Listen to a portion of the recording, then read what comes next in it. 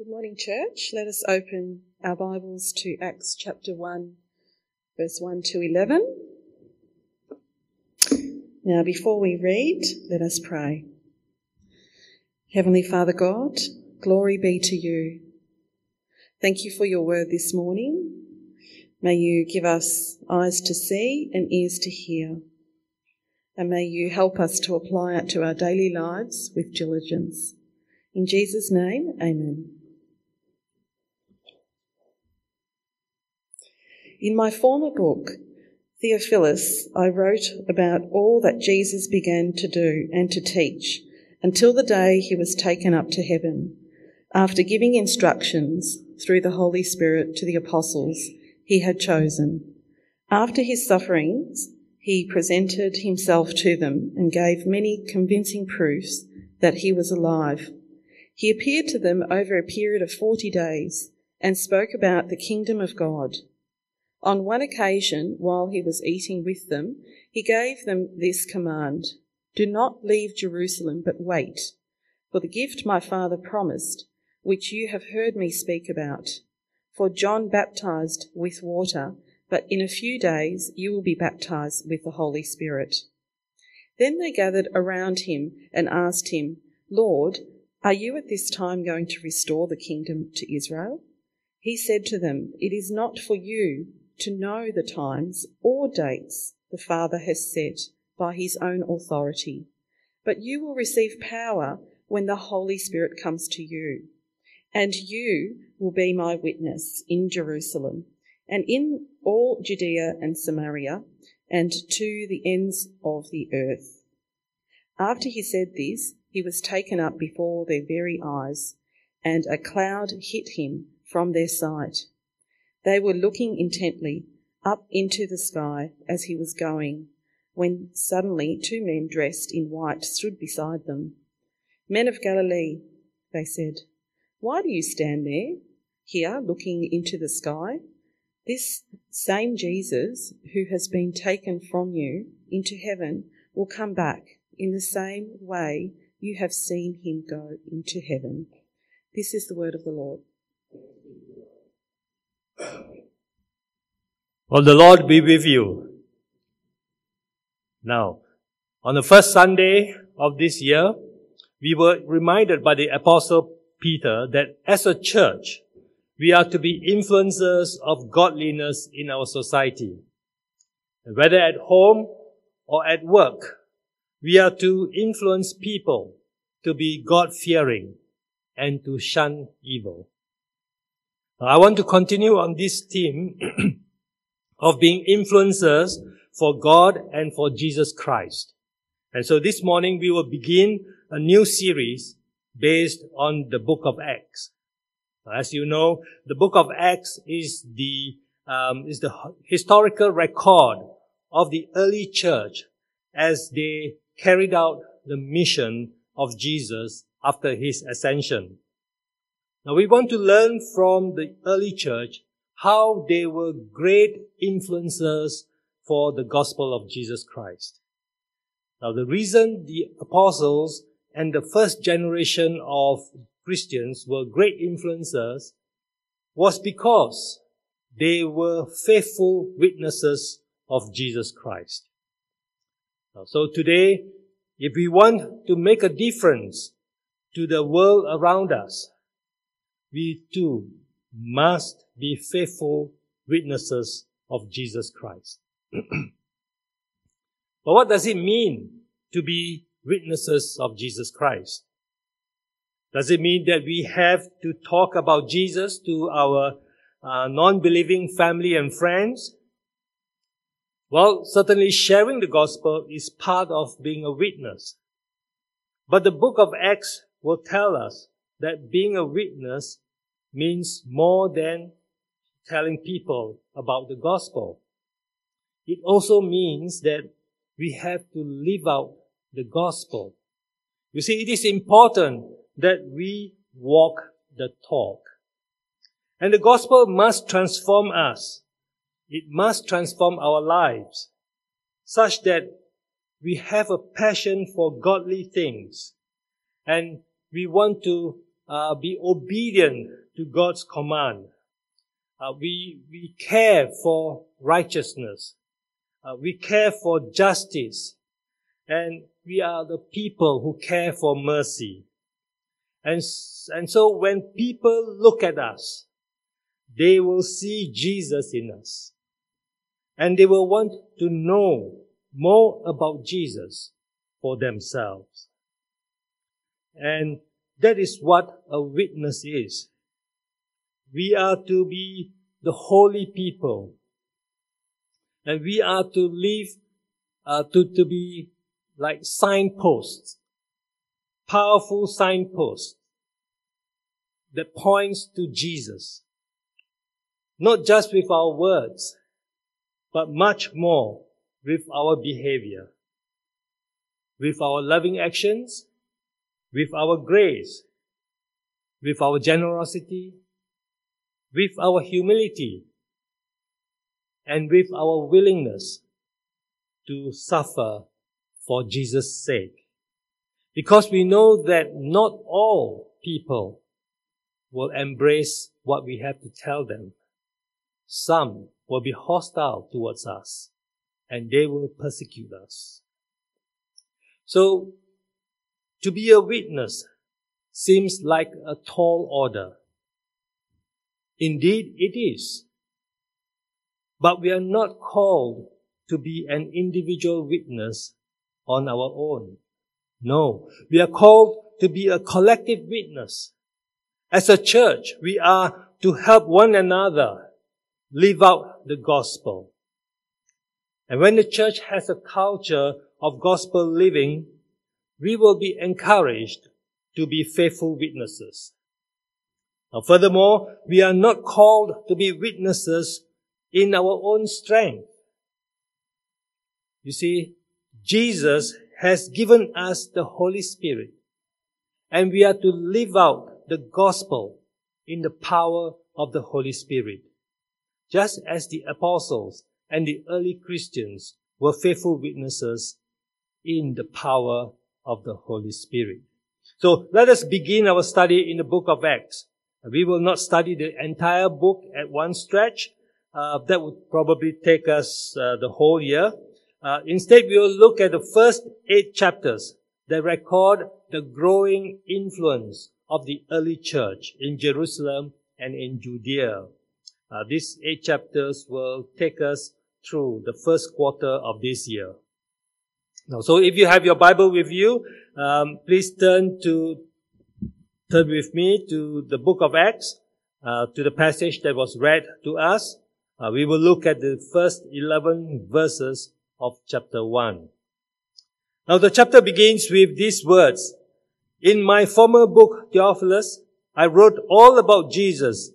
I wrote all about that Jesus began to do and to teach until the day he was taken up to heaven. Now, the author of the book does not identify himself, but we know that he is Luke, the physician and historian, because he makes reference to his former book, which is the Gospel of Luke. You see, Luke writes the book of Acts as a sequel to his Gospel account of the life and work of Jesus. And both the volumes are dedicated to a person named Theophilus. And we learn about Theophilus in Luke's introduction to his Gospel. So let me read the first part of Luke, the introduction to the Luke Gospel. Now, many have undertaken to draw up an account of the things that have been fulfilled among us. Since I myself have carefully investigated everything from the beginning, I too decided to write an orderly account for you, most excellent Theophilus, so that you may know the certainty of the things you have been taught. Now notice that Luke addresses Theophilus as most excellent. So suggesting that Theophilus is a high-ranking Roman official. And Theophilus has taken an interest in Christianity.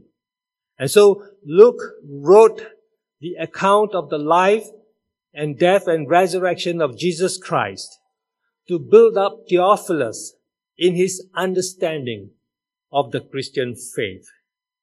And now in the book of Acts, Luke wants to update Theophilus about the continuation of Jesus' ministry through the apostles.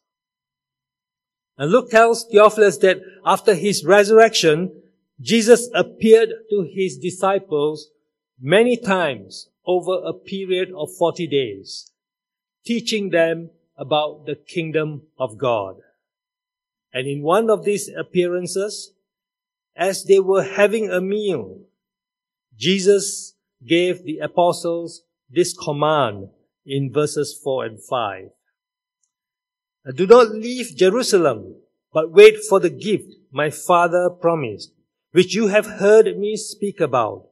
For John baptized with water, but in a few days you will be baptized with the Holy Spirit.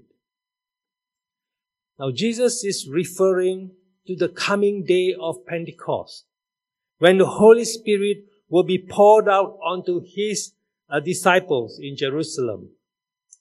And the pouring out of the Holy Spirit on the disciples is described as a baptism. Now, baptism, the word baptism means that we are soaked with something. And John the Baptist baptized people with water. And the soaking with water represents cleansing from sin. But on the day of Pentecost, Jesus says he will baptize his disciples with the Holy Spirit. And this baptism with the Holy Spirit represents more than the cleansing from sin. It is in reality the creation of a new life, the creation of a new person inside each one of us. So the creation of a new person inside us is the promised gift of God the Father. And this promise was already made in the Old Testament. And the prophet Ezekiel, in chapter 26 of his book, prophesied these words from God. God says, I will give you a new heart and put a new spirit in you. I will remove from you your heart of stone and give you a heart of flesh. And I will put my spirit in you and move you to follow my decrees and be careful to keep my laws. So this is the promise that was a promise of God that was made by Ezekiel. And so every true Christian is baptized with the Holy Spirit. True Christians are born again people with a new life. They are new people with a new heart. And they have God's Holy Spirit living in them to empower them to obey God's law. So friends, if you are a Christian, but you are having trouble obeying God's law, you need to remind yourself that you are a new person. Jesus has baptized you with the Holy Spirit, and God's Spirit now lives in you. And if you struggle with obeying God's law, call on Him. Call on Him to turn your heart away from worldly desires and ask Him to orientate your new heart towards pleasing God. Will you do that? If you sincerely pray that, God's Spirit will give you the power to fight sin and obey God's commandments. Now, when the apostles heard Jesus' command to wait in Jerusalem for the gift of the Holy Spirit, they were excited. Why? Well, according to the Old Testament prophecies, the coming of God's Spirit signals the new age of the Messiah. And the Messiah will restore the glory of Israel, like when Israel was in her golden years under the reign of King David. So in their mind, the coming of the Spirit means that Israel will once again be restored to her glory. And so, when Jesus meets the apostles for the last time on the Mount of Olives, the apostles ask Jesus this question in verse 6. Lord, are you at this time going to restore the kingdom to Israel? Now, like most Jews, the apostles are still hoping that Jesus would drive out the Romans and restore Israel as a sovereign state with its own king. But the apostles have not fully grasped what Jesus had taught them earlier, that Jesus has come to establish the kingdom of God. But the kingdom of God is not political Israel. You see, Jesus reminds them that the kingdom of God will have boundaries that extend beyond Israel. The kingdom of God is a spiritual kingdom that will one day fill the whole earth. And so Jesus therefore replies the apostles with these words. Look at verses 7 and 8. He said to them, "It is not for you to know the times or dates the Father has set by His own authority, but you will receive power when the Holy Spirit comes on you, and you will be my witnesses in Jerusalem and in all Judea and Samaria and to the ends of the earth." So Jesus tells His apostles that only God the Father knows when the kingdom of God will be fully established on earth. So they are not to be concerned about the timing. Instead, the apostles are to concentrate on the task of extending the boundaries of the kingdom of God beyond Israel. And they are to do that by being witnesses of Jesus. And they are to be witnesses of Jesus in the power of the Holy Spirit. And in the power of the Holy Spirit, they are to be Jesus' witnesses not only in Jerusalem and Judea, but also to the ends of the earth. So this is the great commission of Jesus given to the apostles. Did the apostles fulfill the mission Jesus gave them? Well, if we were to read through the book of Acts, we will find that in chapters 1 to 7, Luke tells us about the apostles' witness in Jerusalem. And then in chapters 8 to 11, we see that the apostles preaching the gospel of Jesus in Judea and Samaria. And finally, in chapters 12 to 28, we find the apostles taking the gospel to Rome and beyond. And so the apostles and the early church did fulfill Jesus' great commission. And today, we must continue to fulfill Jesus' mission for the church. And to do that, we must be faithful witnesses, like the apostles were. And to be faithful witnesses of Jesus, we need to remember three things. First, we need to remember that we have been baptized with the Holy Spirit. And it is only with the power of the Holy Spirit that we can be faithful witnesses of Jesus Christ. Yet, we see many Christians weak in their weakness. And one reason for their weakness is because they have been quenching the Holy Spirit in them. You see, they are not allowing the new heart that God puts in them to pump strongly, figuratively speaking. You see, they have allowed the old heart with its sinful nature, with its sinful desires, to continue pumping strongly. And their mind is still set on storing up treasures on earth.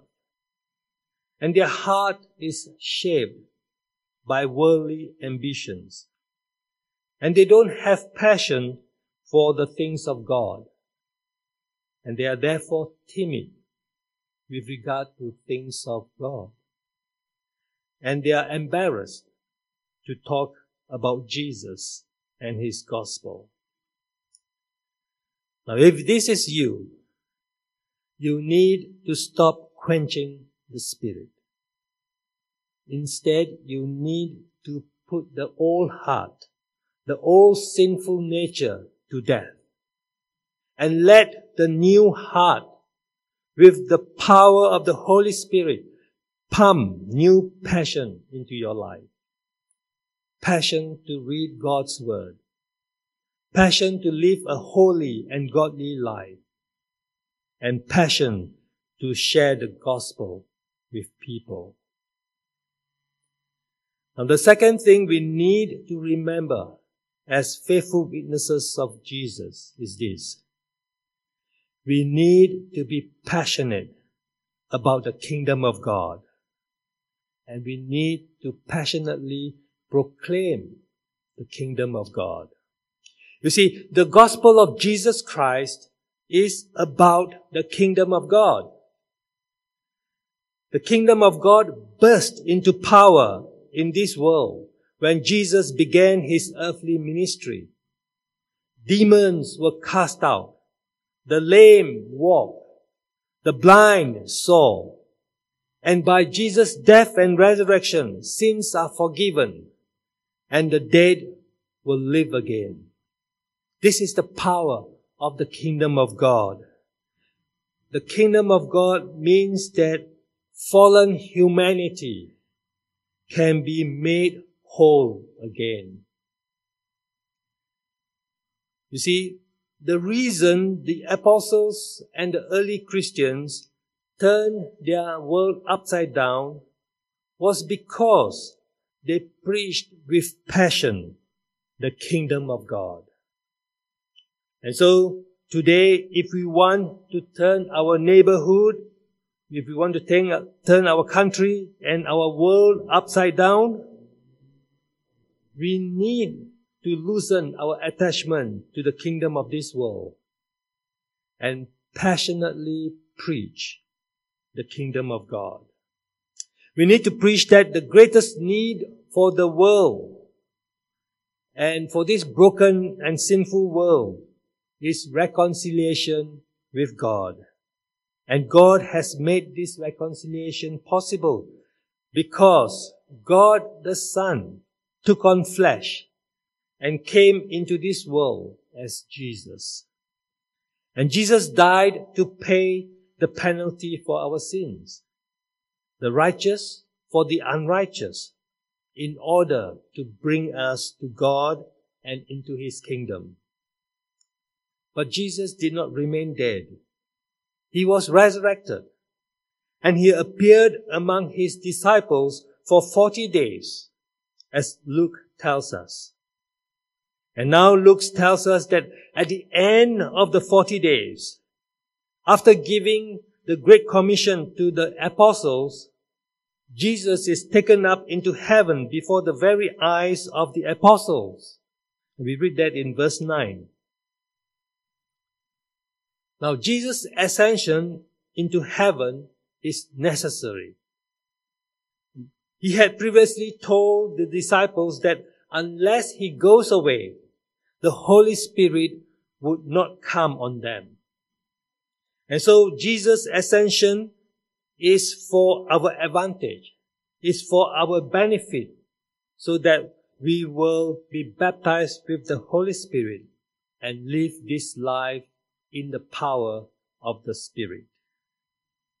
But Jesus' ascension into heaven is also his exaltation. In heaven, he will be seated at the right hand of God the Father as the ascended King. In heaven, he will be the ascended King. He will be the King of kings and Lord of lords. And therefore, as faithful witnesses, we are to call on all people to believe in Jesus and submit themselves to the lordship and the kingship of Jesus. Why? Because Jesus will return. The King will return. And Luke tells us this in verses 10 and 11. They were looking intently up into the sky as he was going, when suddenly 2 men dressed in white stood beside them. "Men of Galilee," they said, "why do you stand here looking into the sky? This same Jesus, who has been taken from you into heaven, will come back in the same way you have seen him go into heaven." Now this is quite a dramatic scene for the disciples. Now whenever I'm at the airport, that was before the pandemic. Whenever I'm in the airport, I like to watch planes taking off into the sky. And I will keep my eyes on the plane as it soars higher and higher and gets smaller and smaller until it disappears from sight. And as I read this passage, I can imagine the apostles watching Jesus taking off and ascending until he gets hidden in a cloud. But the apostles keep looking into the sky for some time until 2 men in white, and they are angels, tell them to look no further. The angels tell the apostles that Jesus will return in the same manner as he ascended. That means that Jesus will come back in public view of all people. And so this brings us to the third thing we need to remember as faithful witnesses of Jesus. We are to remember that Jesus will return, even if some say that his return is delayed. As Jason reminded us last Sunday, and I have his permission to use his excellent illustration, what we know about the future will shape our present action. And since we know that Jesus is coming back, we are to get going with our task. We must not be found slacking in our faithfulness. And we are to avoid micro-sleep. Micro-sleep. Now, you know you are falling into micro-sleep when you say, "I cannot come to church. I cannot come to Bible study because I'm too busy." That is a micro-sleep. You know you are falling into micro-sleep when you put your self-interest above others. When you're selfish, when you're greedy. That is a micro-sleep. And you know you are falling into micro-sleep when you start idolizing the good gifts that God has given you. When you put your career above God, when you put your family above God, when you put money above God, That is microsleep. Friends, we must stop the microsleep. They are dangerous. They will kill your soul. Jesus will hold us to account for how we have lived our lives. Whether we have lived our lives only for ourselves or we have lived our lives for Jesus and for others. So let us encourage one another, knowing that Jesus will come back and hold us accountable for how we spend our lives. Let us encourage one another to live our lives for Jesus and for others. Let us get going with the task of witnessing for Jesus. And may we proclaim the kingdom of God with boldness and with passion. Remember, we are not alone. Christ has promised to work for us. He will strengthen us with the power of the Spirit in us. So let us keep the new heart pumping and be energized with godly desire, and let us renounce all worldly desires. And may we, like the Apostle Paul, count all things as rubbish for the surpassing worth of standing in the service of Jesus, the King of Kings and the Lord of Lords. Happy are we when Jesus comes again and He says to us, "Well done, good and faithful servant. Come and share your Master's joy." Let us pray. Heavenly Father, you have called us to be living witnesses for your Son Jesus. The call is too high for any of us to meet in our own strength. But we thank you that you have given us the Spirit of Jesus, who is not only for us, but is in us. So Lord Jesus, by the power of your Spirit, please help us to be self-giving, help us to be sacrificial, and help us to be true, passionate, and faithful believers, just like the apostles were. Please use us to extend your kingdom. In Jesus' name we pray. Amen.